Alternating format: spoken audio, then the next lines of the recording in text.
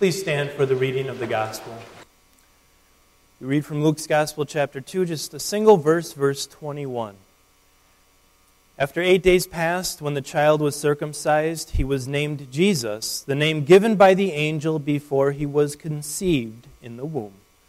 This is the gospel of our Lord, we pray. Let the words of my mouth and the meditation of our hearts be pleasing in your sight, O Lord, our rock and our Redeemer. Amen. Please be seated. Dear fellow redeemed friends in Christ Jesus, the name that he was given on this day 2,000 years ago. This weekend, our world threw the biggest party of the year, right? New Year's parties, the whole world, fireworks and concerts and the whole 9 yards, right? My question is, why? Why do we celebrate turning the page on a calendar? Does that make any sense? I mean, just think about it. We are all now a year older than we were 365 days ago.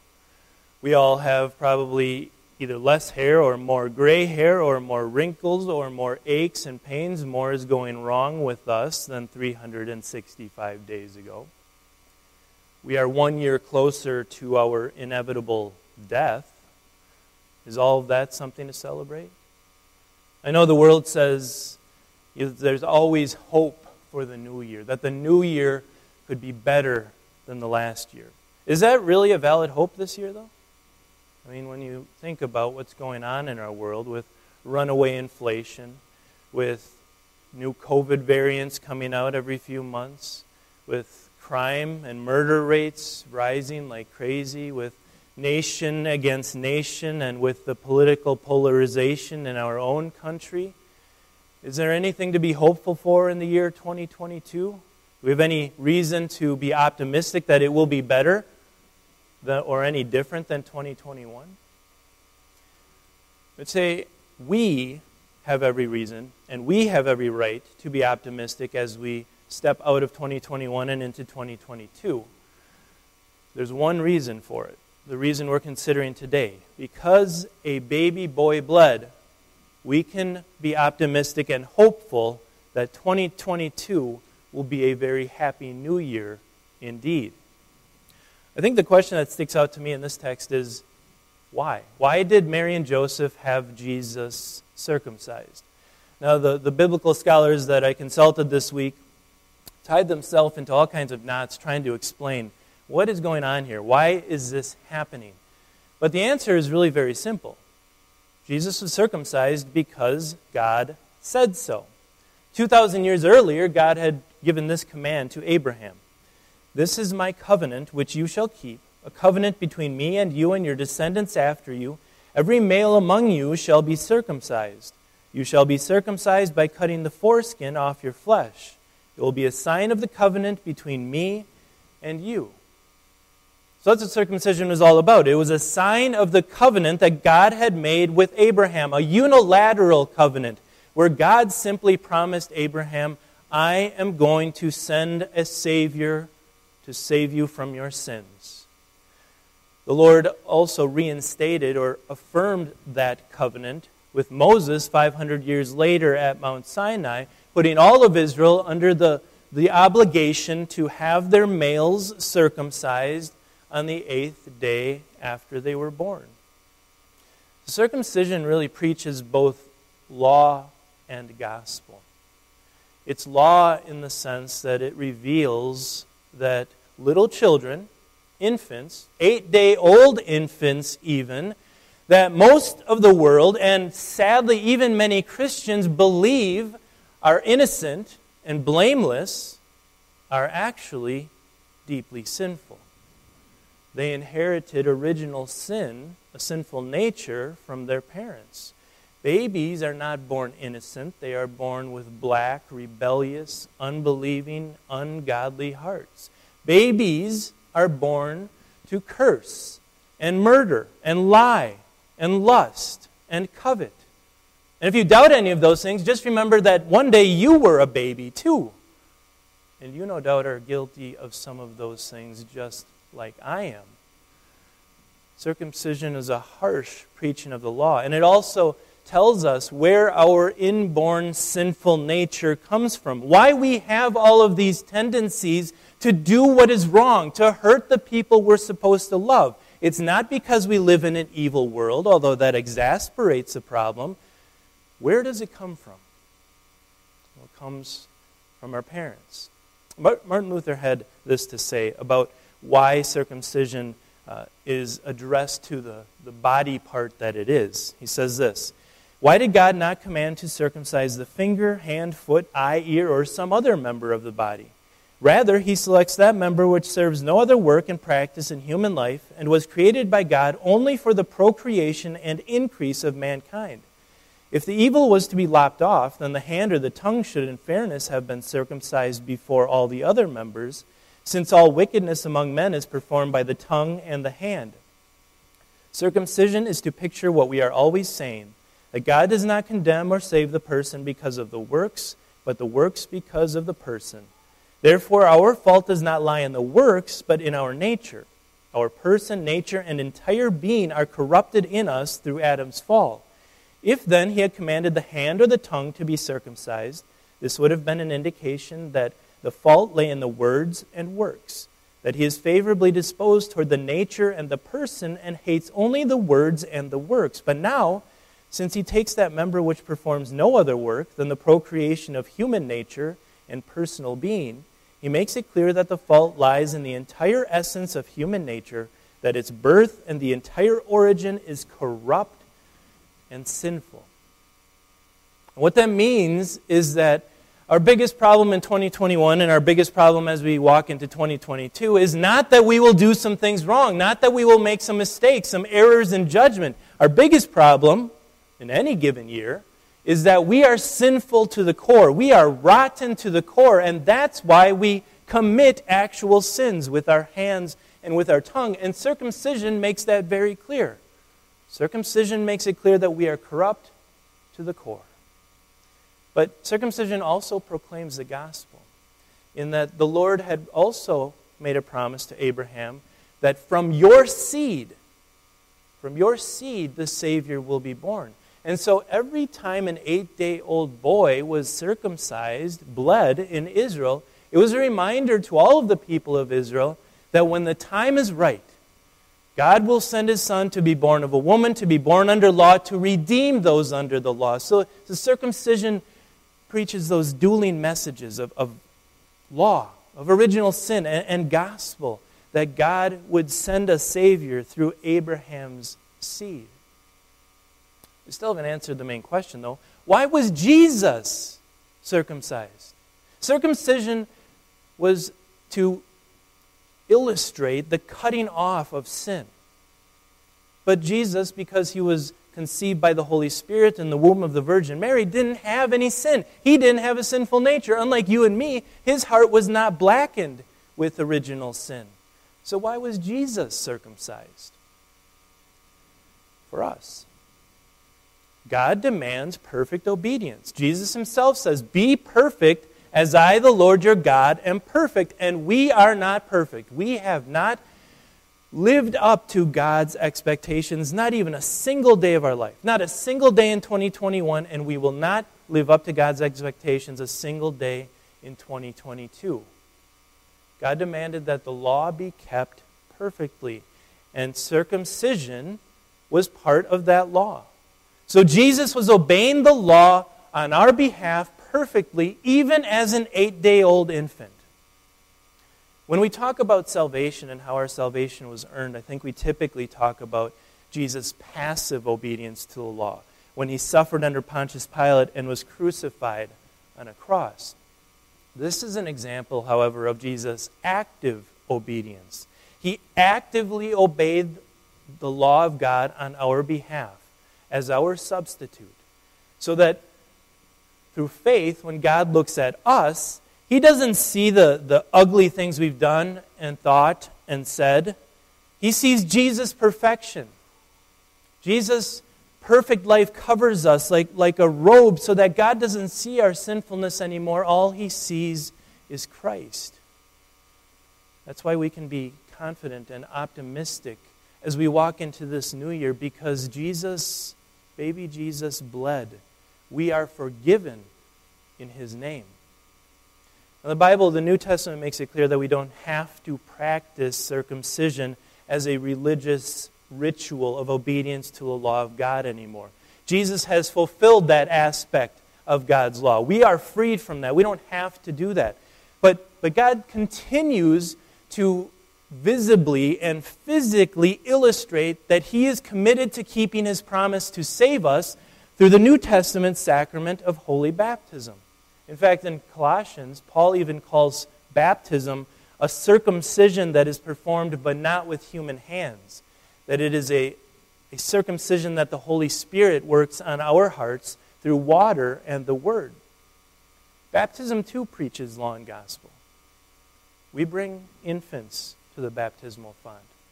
Why? Because just like David, they were sinful from birth, sinful from the time their mothers conceived them. They too desperately need the salvation that only Jesus can offer. But it's also such rich gospel for us to remember, the sacrament of holy baptism, that God saved us unilaterally.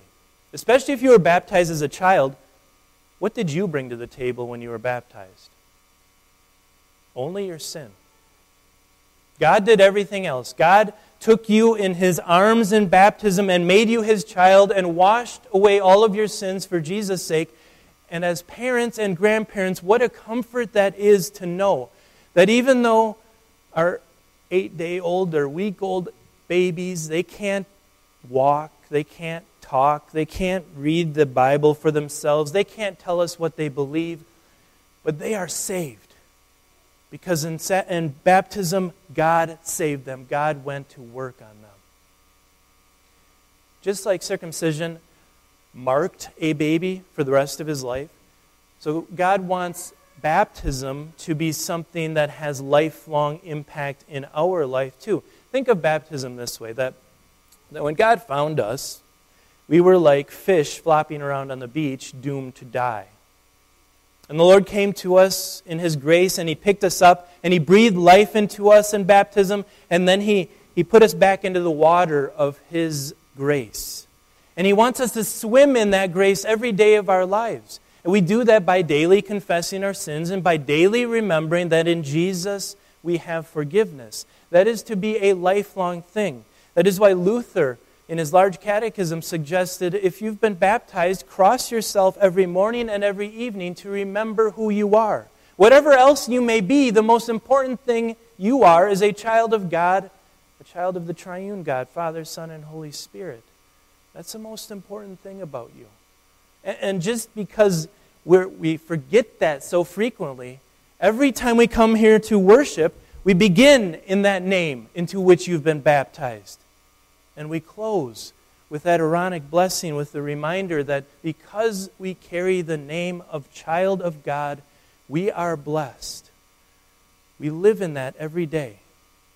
Because Jesus, as a baby boy, bled, we live in His name. The final point that Luke wants us to take from Jesus' circumcision and naming is that this good news is too precious to keep to ourselves. This is really about evangelism. And now you might say, I don't see anything in that verse about preaching or teaching the Word of God. Well, let's just read it one more time. After 8 days passed, when the child was circumcised, he was named Jesus, the name given by the angel before he was conceived in the womb. Now, the circumstances here were pretty similar to what we do today when a baby is born. You post pictures on Facebook, right? Or you might go on to Shutterfly and send out a cute postcard with the height and the weight of the next Packers linebacker or whatever it may be. You're making a birth announcement, and that's what Mary and Joseph were doing here with the circumcision and naming, announcing to the world that this baby has been born, but more than that, giving him the name Jesus, which means the Lord saves. I don't think we probably recognize what a remarkable act of faith that was for Mary and Joseph to give him the name Jesus. Remember the circumstances. They hadn't been married. when the angel came to each of them separately and said, Mary's going to have a child. They weren't lying in the same bed when that baby was conceived. They were compelled by the Roman government to travel to Bethlehem at the very moment when it's the worst time for a woman to be traveling, when she's very much pregnant. There was no room for them in any of the inns in Bethlehem, and so they were forced to stay in a stable. The only people who came to honor Jesus on the night he was born were some dirty, filthy, stinky shepherds. By all appearances, this was no extraordinary baby. By all appearances, and many people even brought this up later on in Jesus' ministry, he was an illegitimate child of homeless and poor Jews. By all appearances, this didn't seem to be the Savior of the world, the Son of God in human flesh. In such humble circumstances was Jesus born that no one else knew what had happened. The kings of Israel didn't come and bow down before him. The priests, the high priests, and the Levites didn't come and bow down before him. It was a tremendous act of faith for Mary and Joseph to follow through, to believe the words of the angel, and to trust that even though this baby in their arms looked just like any other baby, he was more than that. He was the Son of God. He was the Savior who was born not just to save them, but born to save the entire world from their sins. This is an evangelistic text of shouting the name Jesus, the only name under heaven given to men by which we must be saved. So what does that mean for us this year? Well, it means that we don't have to have a voters meeting, and we don't have to take a poll, and we don't have to find the latest, greatest book on how to grow your church to understand what direction we're going to be going in this new year.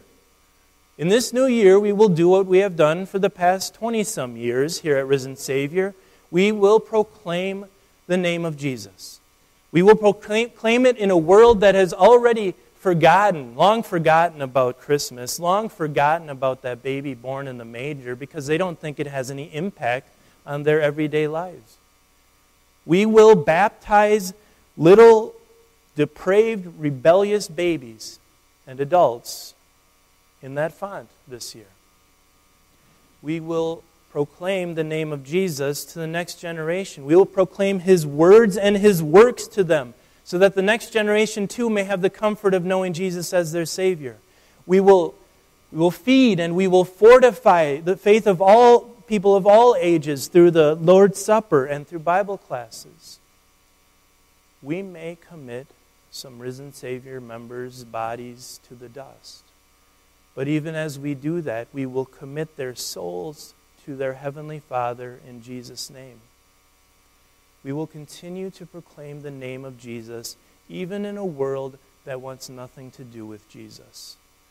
It's not a very popular thing these days to be proclaiming Jesus' name, to be proclaiming that salvation can only be found in him.